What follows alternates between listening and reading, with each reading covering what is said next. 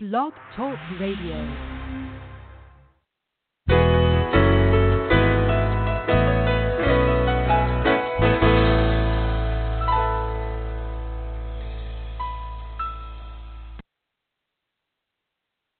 Good morning, everyone. This is Johnny Tan, author of From My Mama's Kitchen, Food for the Soul, Recipes for Living. Welcome to From My Mama's Kitchen Talk Radio Show.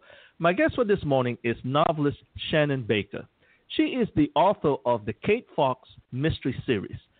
Shannon is a member of the Mystery Writers of America, Sisters in Crime, Western Writers of America, International Thriller Writers, and the Rocky Mountain Fiction Writers. Shannon was chosen as the Rocky Mountain Fiction Writers Writer of the Year for 2014 and 2017. Shannon and I will be discussing her latest novel in the Kate Fox Mystery Series, Dark Signal. Good morning, Shannon. Welcome back to From My Mama's Kitchen Talk Radio. How are you doing this morning?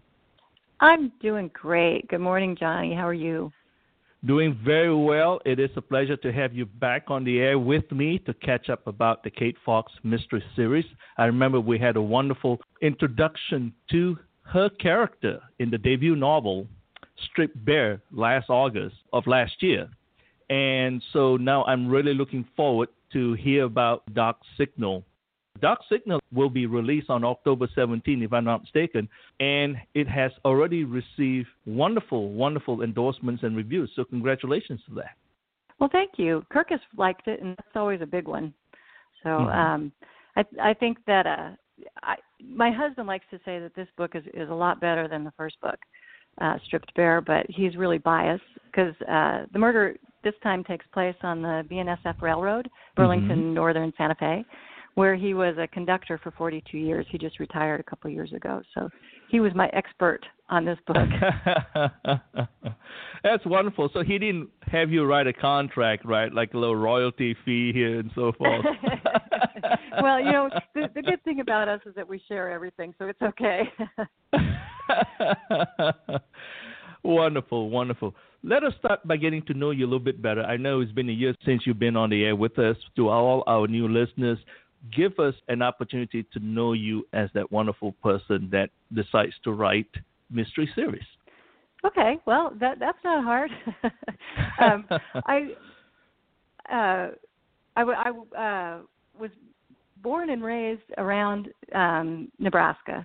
I grew up kind of all over. My dad was in retail, so we moved a lot. So I've always been really kind of itinerant everywhere. But I did spend 20 years in the Nebraska Sandhills. So I moved there as a young bride and, you know, learned all about the Sandhills, which is super, super rural.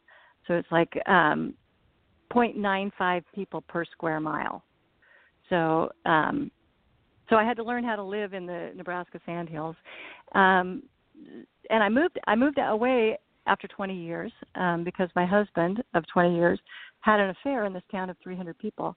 And it went on for like 5 years before I knew, so I might be just a little bit naive.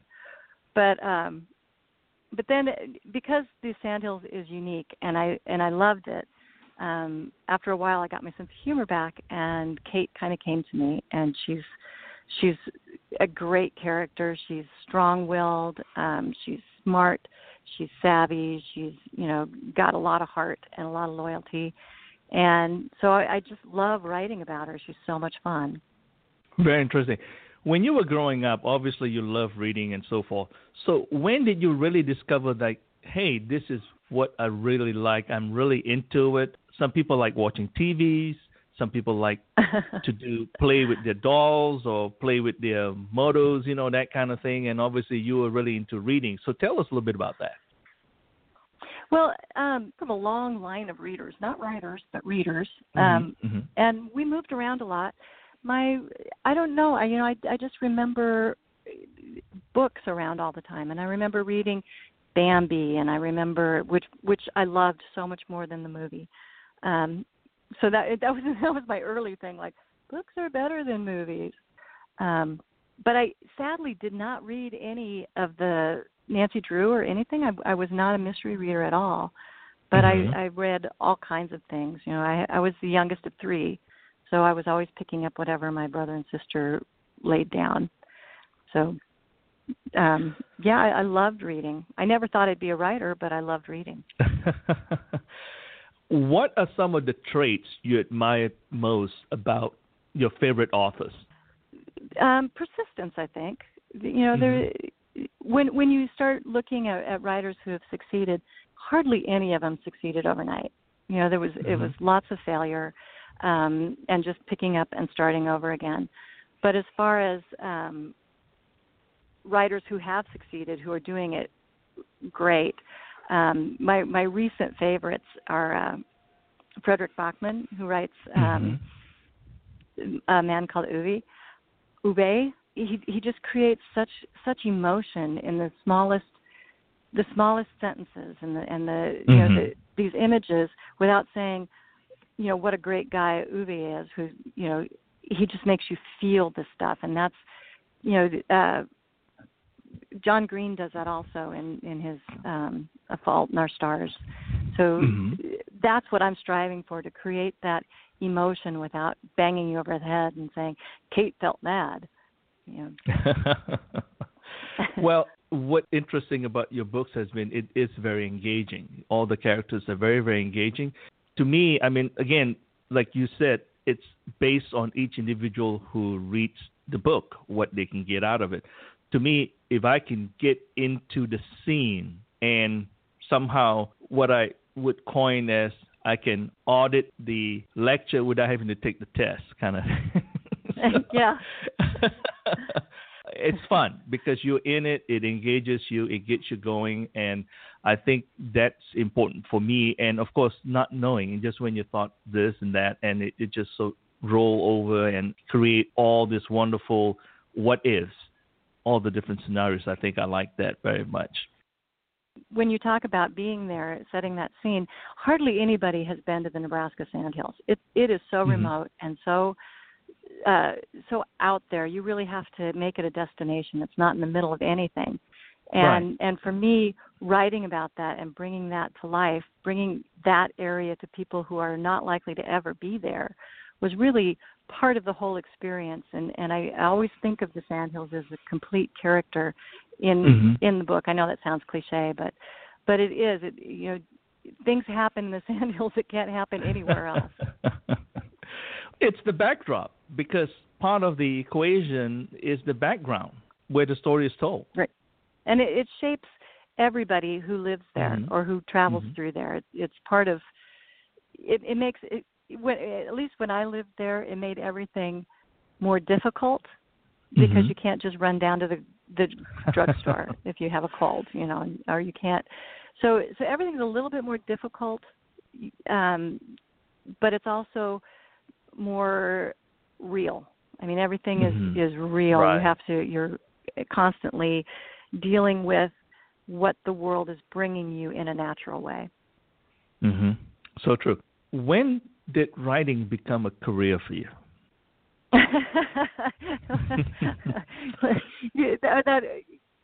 Writing as a career is such a weird thing. There's such a small percentage of people that actually make enough money at it to be able to call it a career, at least in fiction.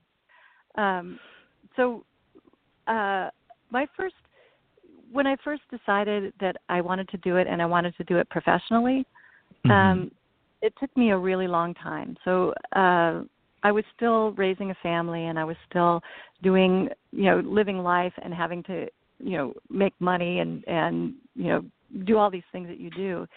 So I didn't have my first book published until I was 50 years old. So it was a long slog for me. And then I've been really lucky. I'm traditionally published, so I've been really lucky to have a contract. The books come out just about every year. So at this point, now I'm actually thinking in terms of career.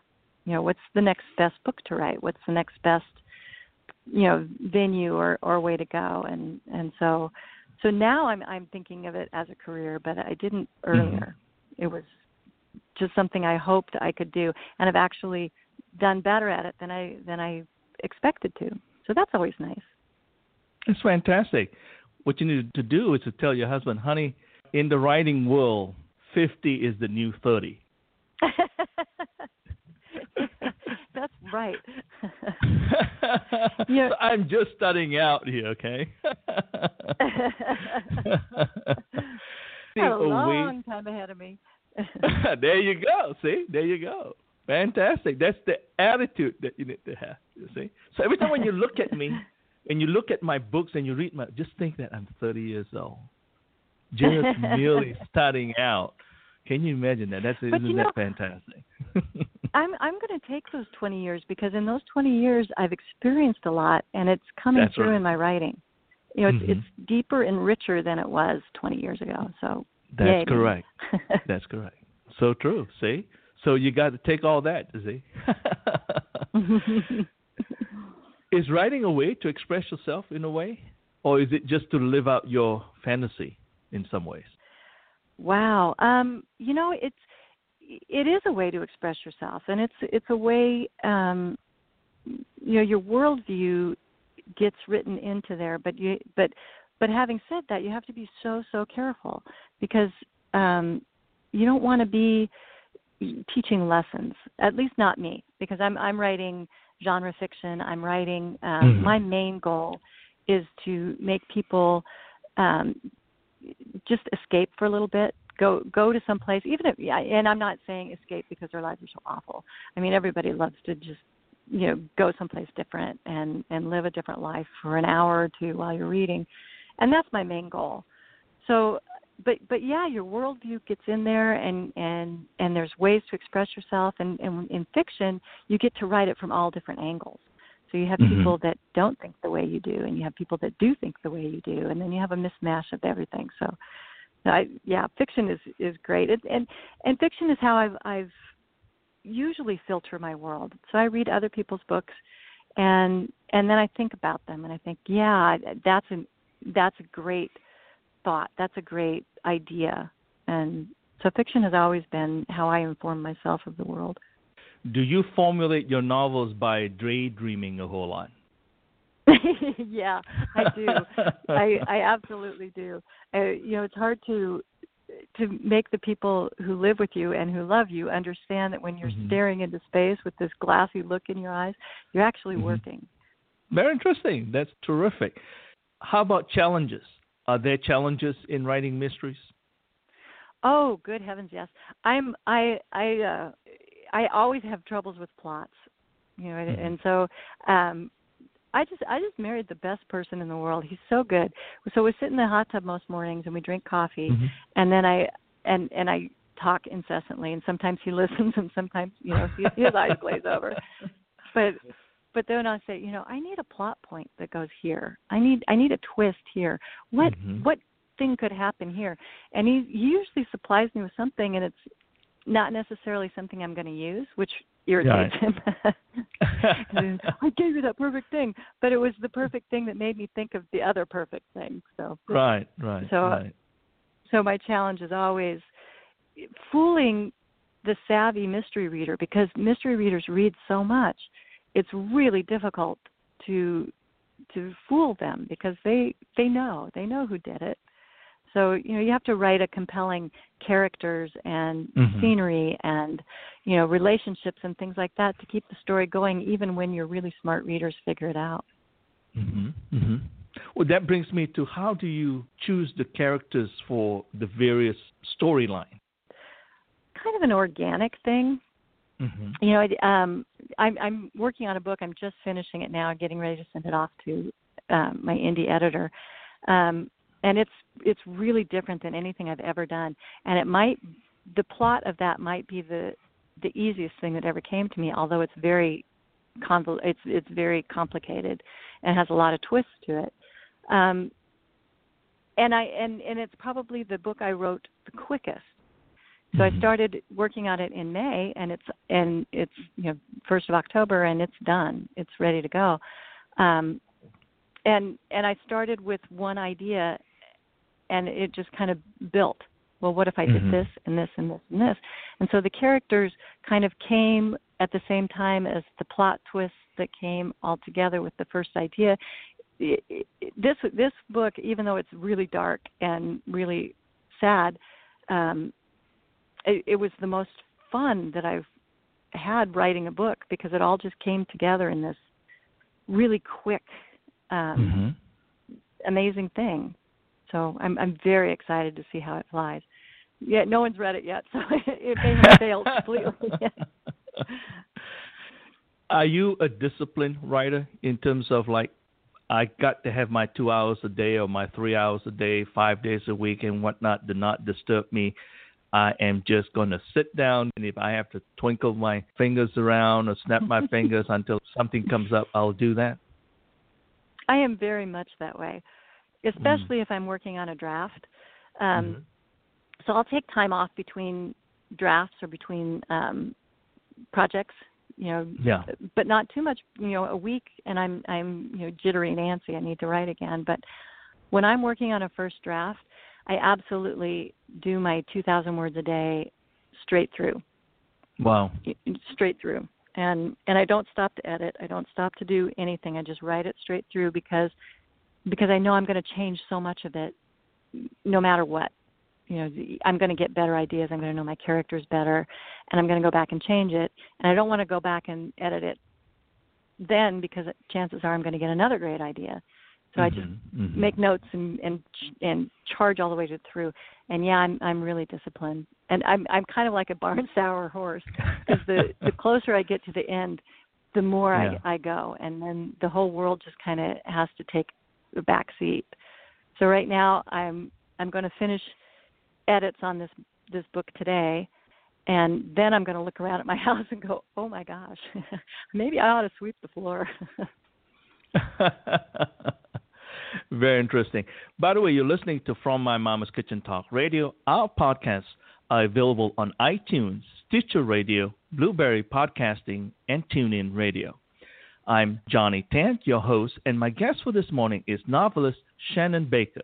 She is the author of the Kate Fox Mystery Series. Shannon was chosen as the Rocky Mountains Fiction Writers Writer of the Year for 2014 and 2017. Shannon and I are having a wonderful conversation about her latest novel in her Kate Fox series, Dark Signal. So, Shannon, let's talk about Kate Fox series. How was the character conceived? Kate kind of came to me all at once. I knew I wanted to write about the Sandhills, but I wasn't ready yet, and so it was kind of out there. It was this idea, and then one day Kate just came to me. And she said, now it's time. It's time for you to write my story, which is very much Kate. Let's get to it. So Kate has no artifice to her. She's just like, this is the task that needs to get done. Let's do it. Don't put it off. Let's go do it. She's got a very Western sensibility. So Kate came to me and said, okay, get out of bed. Let's go. And we took off, and it's been just a gallop ever since. I love writing Kate.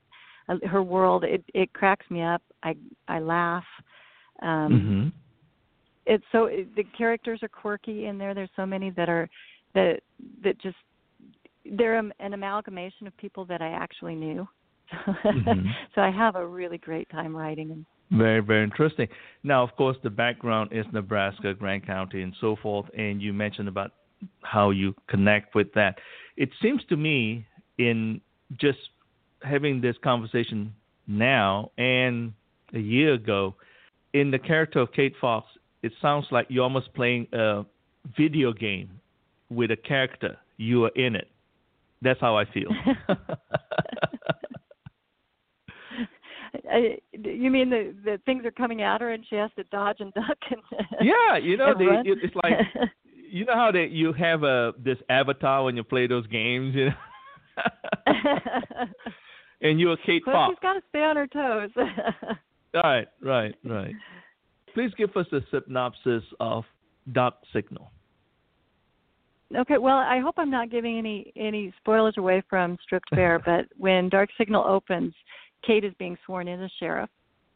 So she barely gets sworn in when there's a murder or there's a death on the BNSF Railroad, not too far from town, and Kate is the only one that thinks it's suspicious, thinks it's an accident. So she has to start investigating, and she's a woman sheriff, and the other sheriffs aren't real pleased with that. And so in the meantime, she's got 7 brothers and sisters that are all trying to interfere with her life and get her set up, because now that she's a single woman again, they have to get her paired up, because that's what you do in the Sandhills.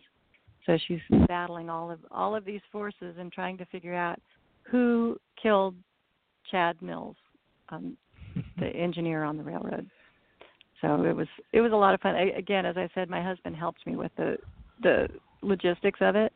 Because I knew I wanted to write about the railroad because it is such a part of western Nebraska. That's how all those little towns were settled, is that the steam engines came through, and about every 10 miles they had to stop and take on more water. So about every 10 miles along these rural areas are dotted with these little bitty towns. And so from that came the cattle industry and everything else. So writing about the railroad was fun. And I asked my husband, how would you kill somebody on the railroad? And the really frightening thing is that he didn't hesitate, did not bat an eye, and he gave me 3 or 4 scenarios. And one of them, he actually told me all the hardware I needed to buy and how to rig it up and how to set up the whole thing. What's interesting is that for readers, brand new readers, I don't know the demographics of your readers, but this book, in your style of writing and also the storyline you're telling, these are the things that we kind of take it for granted. We don't see that many trains anymore because they travel out of our sight. Right. And you know how we are today in today's world, out of sight, out of mind. So you having the opportunity to sort of create this wonderful weave of events and detail, I might add, in terms of whether it's foul play or whatnot, but the idea is just giving this wonderful picture of the places and event and a little wonderful touch of history. I think it draws people back and wanting to, like you say, it lures you back to, this is a wonderful place, and having the opportunity to kind of look at this picture as a whole and be entertained, besides that sort of that sleuth kind of murder mystery kind of thing, but to be entertained by this wonderful portrait, a picture of the place. Well, the Sandhills themselves are this wonderful mix of old Wild West and modern day, because obviously they have the devices, they have the satellites and the phones and the whole bit. So they're very much savvy that way. But it is the Wild West. In the county Kate is sheriff of, which is identical to the county I lived in. There is only one law enforcement officer in the entire county, and that's Kate. That gives her a lot of leverage. I mean, she can do a lot, and nobody's really paying a lot of attention. She's her own boss, basically, and that's pretty Wild West. And so it's I love that whole mix of the as you said, the history, that very much daily life is similar to the way it was 100 years ago. The changing of the seasons and the working of the cattle and the whole bit has to go in a certain order, and that's the way they do things. So I love writing about the Sandhills. It's a great place. This year it was so funny. My ex-husband's house was right on the path of totality for the eclipse this year. And so we've been divorced, 16 years, something like that. And I had one of my dearest friends who lives in Denver is a scientist, and she said, we were talking on the phone. She goes, "Who can I go? Who do you know out there that I can go stay with?"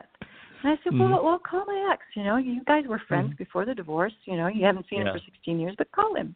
And of course, he was very happy to have her. He said, "Yeah, come out. It'll be great." And so she showed up, and a bunch of people showed up, and they had this whole basic party without me there. And surprisingly, I was not the center of attention, which really was disappointing to me. But at any rate, this is the kind of friend she is. I had given her an advanced reading copy of Dark Signal, And she took it out there with her and read it while she was there, waiting for the eclipse. And she just kept leaving it in various places all over his house. So that's my little bit of jabbing it. So you didn't send her there to do that on purpose, right? No, I had actually sent her the copy way before she mentioned going to the eclipse. So. That's wonderful. It's a beautiful caveat to this whole thing. Yeah, it's fun. You were all so civil. What you should have done was actually just pack up your folding chair and all. Just about 10 minutes before totality happens, you're out there and. I wanted to. I was so. Gosh, I wanted to go so bad. My daughter was there. They had a huge party. My daughter's fiance is a chef. And so they had, they brought a mixologist. They had this, seriously, for 3 days they had this huge party out there and bird watched and the rodeo was going on. And actually my husband and he's a pilot, and we were going to fly up there. We just couldn't work it out because we had just come back from another trip the day before, and I had to go on another trip the day after. So wasn't going to work, but wow, that would have been fun. Did your life experiences influence your story? Absolutely. Again, I was an outsider in the Sandhills. I lived there 20 years, but I was always an outsider because you have to have 3 generations into you before you're there.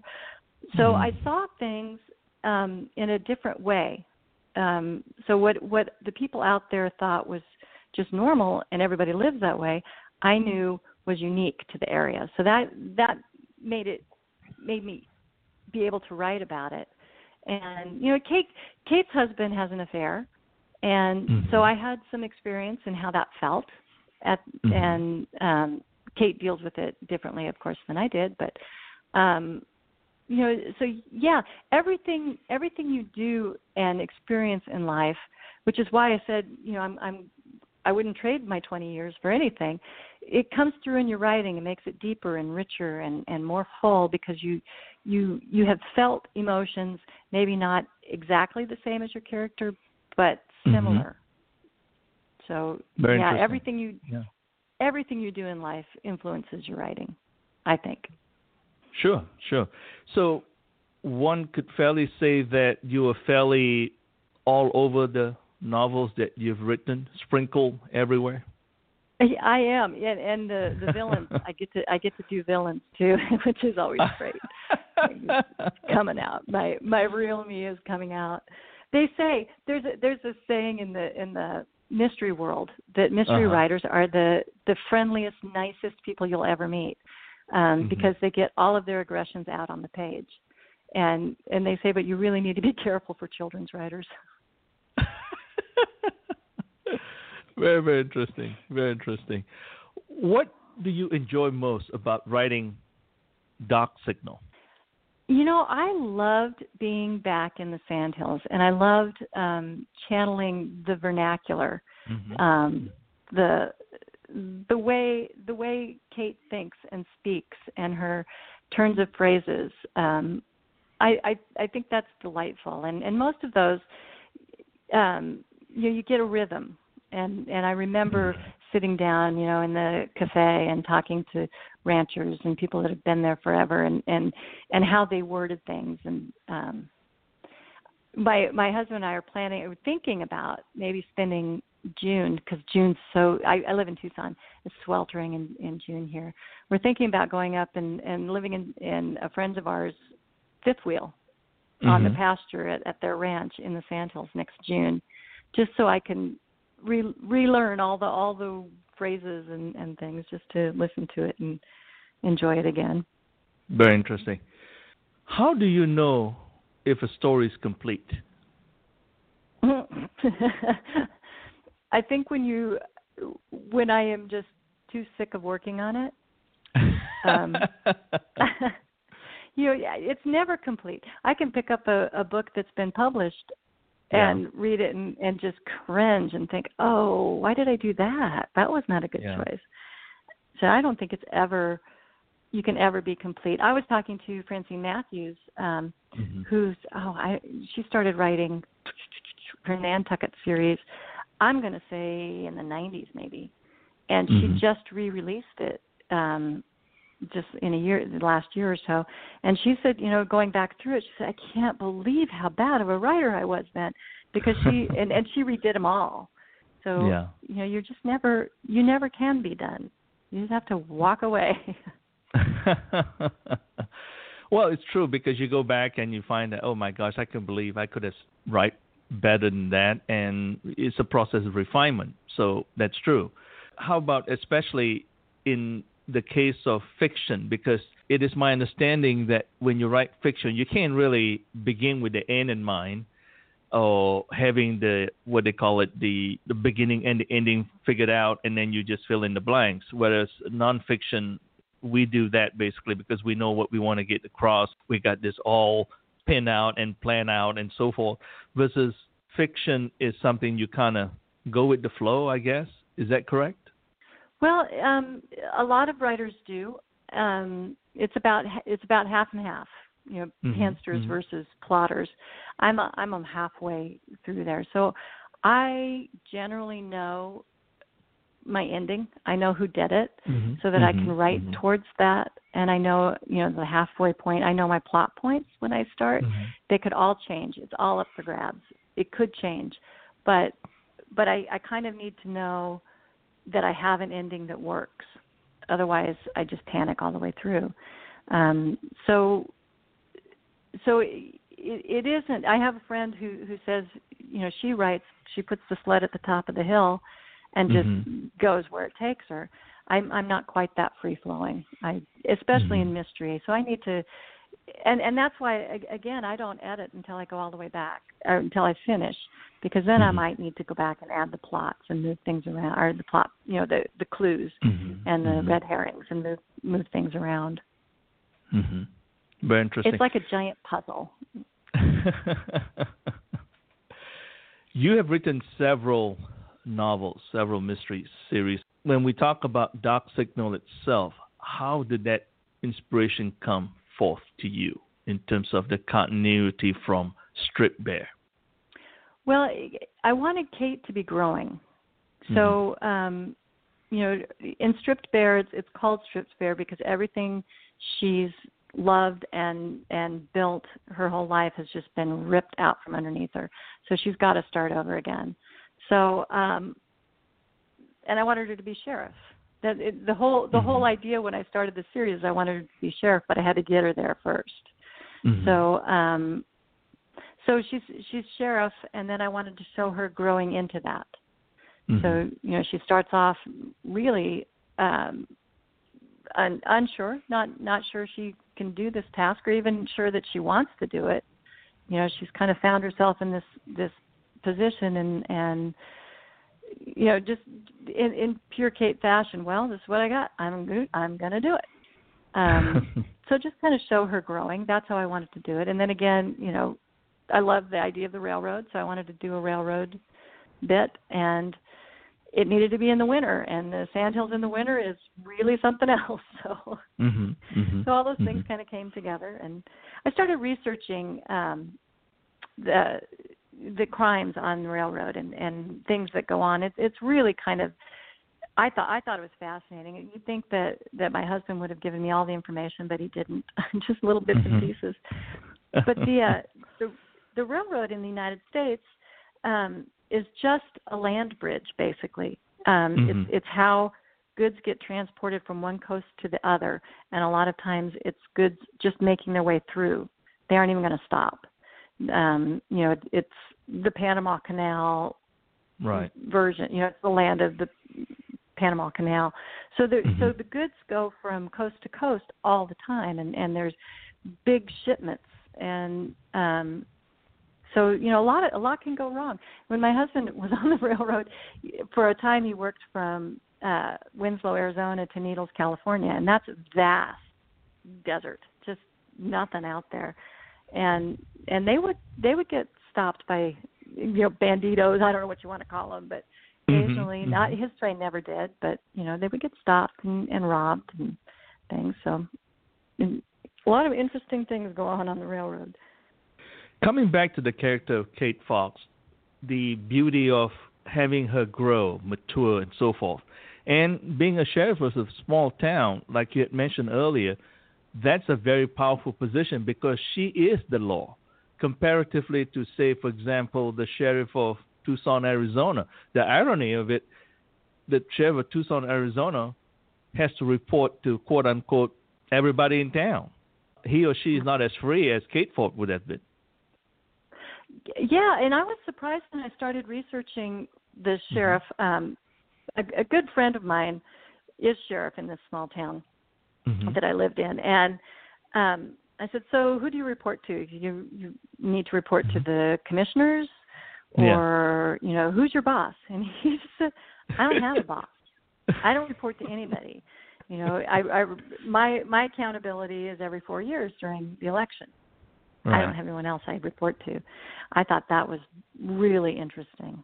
I thought it was also interesting in Nebraska to be elected sheriff.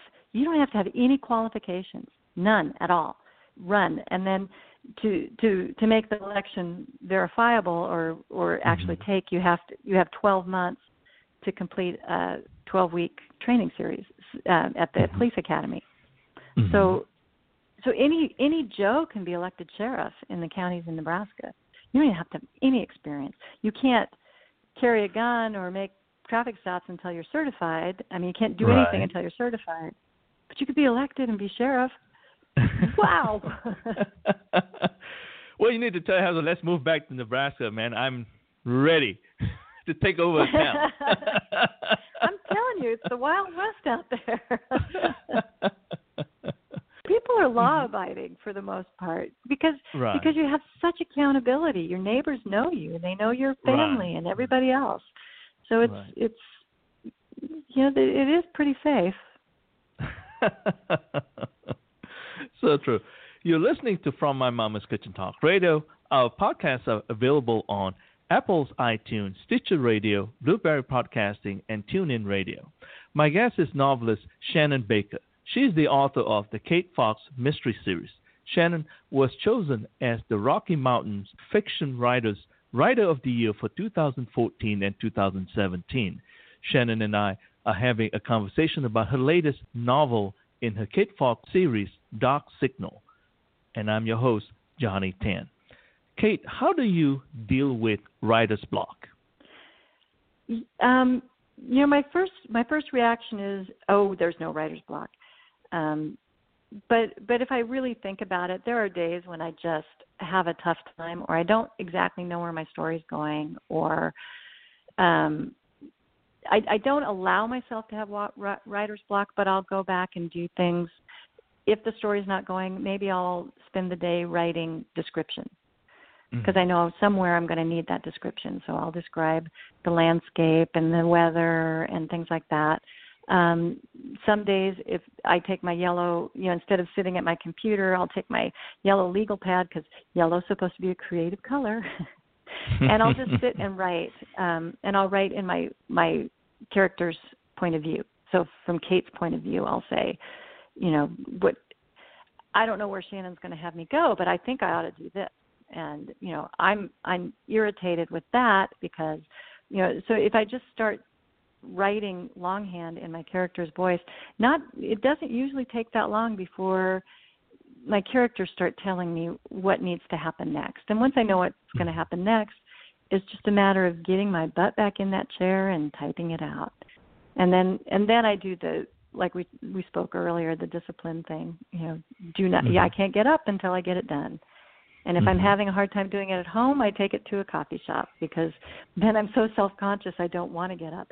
I think writing in a coffee shop is so pretentious that I'm embarrassed that people might be looking at me and thinking, who does she think she is? She must think she's a real writer. And so I just hurry and write it so I can leave and quit being so self-conscious. So I play all kinds of games with myself. Very interesting. I'm really gullible that way. Do people recognize you when you go out and, say, sit in a coffee shop and start writing? No, absolutely not. Nobody recognizes me. And I live in Tucson. I have a friend in Tucson. I have my husband and I have a friend. So, I'm pretty anonymous. What you could do is that you could hire about 3 or 4 people, and with all these flashes, and all of a sudden you walk in and you have them start shooting all these flashes. Oh shit! My entourage. Yeah. At the age of nowadays the social media, you got to do your own selfie, that kind of thing, and create a little buzz. I'm at the point now. I'm very sheepishly handing out bookmarks. I carry them. I've gotten myself to the point where I can say, I have a bookmark. People say, what do you do for a living? Well, I have a bookmark. So, and that's taken me years to be able to even do that. I think authors are really quiet, though. We don't like the limelight. I mean, I'm like you. I don't go out there and say, hey, world, this is who I am. I just don't. I don't feel comfortable. Yeah, I would just as soon nobody know who I am. As long as they buy my book and pay me money, that would be great. What would you like for the readers to gain from reading Dark Signal? I want readers to have a good time. I want them to throw in with Kate and ride over the Sandhills and see the landscape and come out of their busy lives for a little bit and retreat to the quiet of the Sandhills and just have fun. I want them to laugh with Kate when she laughs and have a good time. Wonderful. Where can someone go to buy your book and get more information about you and keep up with your latest happenings? Well, it's a Macmillan release, so it should be out just about any place you want to go. If it's not in your bookstore, ask them. They'll get it. It's easy to find. And, online, just about any place you want to go. But we love indies. So, go to Kobo or Indie Books. So that would be great. My website is shannon-baker.com, and that shows I've got a whole slew of travel coming up this October or this fall. So from October to mid-December, I don't have a weekend home. So I'm living it up, living large. Wonderful. So if you want to catch a selfie, you want to take a selfie with Shannon, go find out where she's going to be at in October. And I just want to mention that we just released a 99-cent digital short story, Kate short story, that my publisher is calling The Gateway Drug to Kate. So for hardly any investment in money or time, you can get a taste of what Kate's all about. The story is called Close Enough. Okay. That's wonderful. And where is that available? It is digital across all platforms. So, again, Indie, you can go Kobo. That's great. Wonderful. By the way, I think you need to pretty soon send a bill up to Nebraska and say, because what you want to do is that you want to measure the number of tourists that town gets. And then you say, this increase is because based on Kate Fox right here. So we're talking about revenue sharing and stuff like that. I'm just kidding. Yeah, I'll get right on that. Your face will be posted everywhere. Say, you see this woman? Don't let her cross the state line. That's about right, too. It's all in the name of publicity. That's the whole idea. How did winning the Rocky Mountain Fiction Writers of the Year impacted you? The 2014 was great boon to my career because I was just getting ready to shop Kate around. I was just starting out, and I didn't have an agent, and I think it got a little bit of interest. I think people, read my query letter with a little bit more than they would have otherwise. So I was very thankful and grateful for that. For 2017, I just was awarded it, and the conference was 2 weeks ago. It was so much fun. I love being queen for a day. It's not a huge pond, so I get to be a big fish. It's really great. Next week I'm going to VoucherCon, and I will just be the little bittiest guppy in a huge ocean. So I take my kudos where I can get them. It was a lot of fun. And it's a great honor, and I just, I'm so thankful for Rocky Mountain Fiction Writers. Everything I've learned about fiction writing I learned from them. So Mm-hmm. it's really gratifying to be rewarded in like this. This is great. Mm-hmm. That's wonderful. That's beautiful. Well, when you go to places where you are the little fish in the big pond, that's when you bring your entourage with a bunch of flesh, I'll get some dark glasses. There you go. You got to stand out. You got to stand out and recruit your husband to do it. He's my bodyguard. Yeah. In a way, a women author. Wouldn't he love that? He went to, when we first got together, he didn't understand writing at all. He'd never been around an author. So he went to my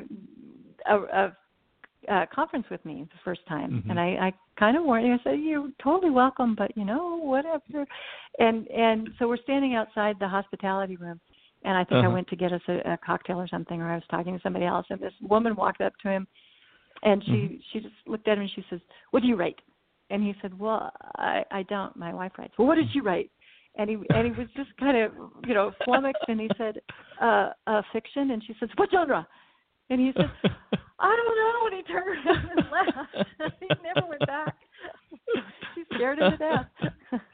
You got him played the wrong role. You should have said, "Ma'am, can you step 2 feet away? You're a little bit too close here."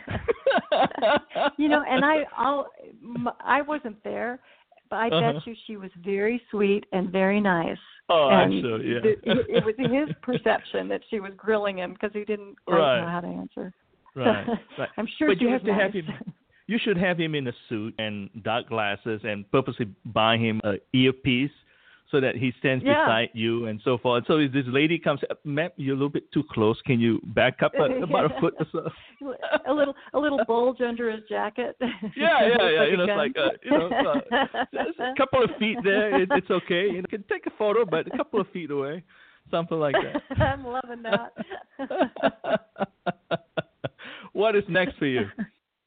Well, let's see. So Dark Signal comes out in October. I have a short story coming out in an anthology called Blood Business in November, and that's half of it is straight mystery and half of it is paranormal mystery. It's published by Hex Publishers, so it's going to be great. As I said, I'm finishing up this other novel. Kate number 3 is done. I don't have a publishing date on that yet, but so I'm just chugging along. How much time do you spend in terms of writing, in the sense that, you're putting in like an 8-hour day kind of thing, a full time? What constitutes as writing? Because we talk about making it into a career now, from your perspective anyway. And so what are we looking at in a 24-hour day?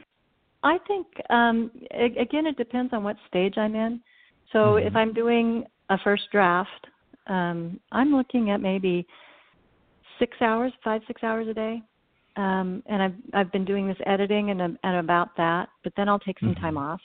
Take a week off here and there. I always tell my husband I'm working 3/4 time, because there's also all the social media and publicity and stuff that goes on. Right. So I'm thinking I'm doing about a 3/4 time. We certainly make time for. Like this morning, as soon as I get done talking to you, we're off on a bike ride, and the dog needs a desert walk every day, and I love to hike, and we love to camp and stuff. So my husband's retired. I am supposedly retired. So there's life balance that I'm really serious about putting in there. But I probably work 3/4 time. That's wonderful. That's wonderful. Yeah. Do you have any advice for new writers to fine-tune their craft? Read extensively as a writer. So if you read a book, say I mentioned A Man Called Uvi earlier. I read that book. I devoured it. I loved it, and I closed the back cover, and I immediately flipped it over and started reading again with an eye to what did he do. How did he do this? What did he do in the first page that made me buy into Uwe so completely? And then read it through that way. How did he structure it? When were there plot twists? At what point in the book did that come to? So whenever you find a book that you love, read it as a reader, and then go back and study what that writer did. Interesting. Is there a fear in terms of like once you read a lot of these other writers that you sort of somehow inevitably copy their style?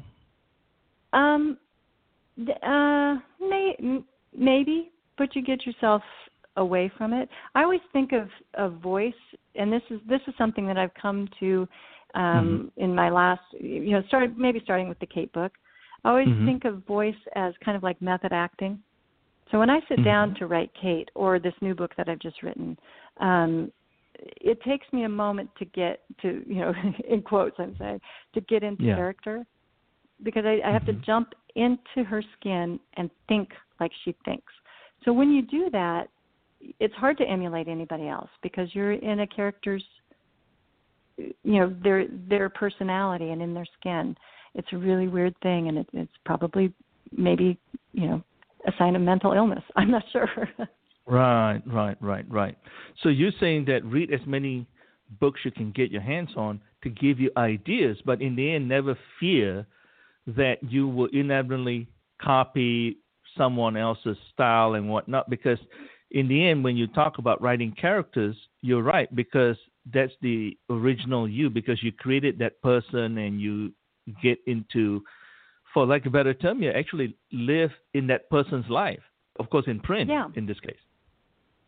Yeah, and it's weird, and it's just different. I think all writers do it in some form. They might explain it differently, but I think really good writers just take on that personality while they're writing.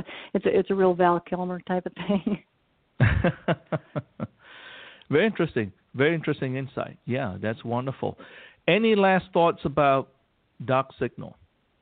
Go buy it. It's a great book. It's getting good reviews, and people seem to really like it. So give it a shot. By the way, I love the intrigue picture that the cover has. The one I have, of course, is the advanced uncorrected just proof. black so and white. It's kind of right. Yeah, it's like I was hoping, like, oh wow, I would love to get that nice looking one. It's like, what is this, black and white? No, I'm just kidding. But the story is fantastic. But the book cover, I thought it speaks volume from that perspective itself. Yeah, I was pleased with it. I like it. Even though Kate wouldn't be wearing a red jacket, that's fine. It's about spicing it up. That's all. Exactly. And, if she was wearing her sheriff's brown, you wouldn't even see her. There you go. By the way, we're coming close to the end of the hour. Since our show is about people, family, and living life, what would you like to share as a recipe for living with our listeners this morning? This is what my late father-in-law used to always tell me, and I believe it 100%. He used to always say, "It's a great life if you don't weaken." And that's kind of how I live. That's a wonderful story. Do you have any particular times in your life where you had to invoke that particular recipe for living to help you? Oh, sure. Yeah. Sure. Yeah. Every time you get a rejection, you just go, well, there you go. Now, take the next step. And definitely during the whole, my husband having an affair and me leaving him and divorce and rebuilding my life, it was all of that. Yeah. That was a tough 2-3 years to go through. And then, it was just, you just keep putting one foot in front of the other and you keep moving and eventually you come out the other end. Kate's father always says, it'll all be okay in the end. And if it's not it's not the end. That's right. The ending is always okay. If it's not okay, it's not the end yet. I love that. Right. That's fantastic. I love it. Yeah, that's great. When you look back in your writings for the last several years, were there moments that you thought like, wow, I could not have made it this far? And what was the great motivation in terms of you accomplishing all of those? Well, I can remember very distinctly after my second Nora Abbott book came out, and I did no promotion on it at all. I don't know why. I really don't know why. Something was going on, and it just tanked. I mean, a week after it released, it was, like over 1 millionth on Amazon, and I thought, I'm a failure. And I was actually at Left Coast Crime, and I thought, I'm a failure. I'm done. This is I just have come as far as I'm going to come, and that was the weekend I got word that I was nominated for Rocky Mountain Fiction Writer of the Year. That exact same weekend, and that just that came at the time when it just boosted me, and I thought, well, if I can get this, maybe I'm not washed up. Maybe it's my own perception, and I need to redouble my efforts, and I did. So I also had a friend, very successful writer, that weekend who said, well, because I was saying, I'm just, I've just failed, and she said, send me your synopsis in the first 3 chapters, and that was the Kate book. And I said, I thought she was joking. I ignored it. The next morning I thought, she offered, so I went back to her and I said, did you really mean that? And she said, oh my gosh, I thought I had, was being overly pretentious to even offer, because you didn't, and you didn't take me up on it. And she read it. She redlined the synopsis right and left, and then she left the pages alone. She said, this is really good. And so that those 2 things coming together at that time kept me going when I was ready to throw in the towel. So disaster is always around the corner in this business. It's right. But so is success. Correct. So you That's never true. know what the next day is going to bring. Fantastic. That's true.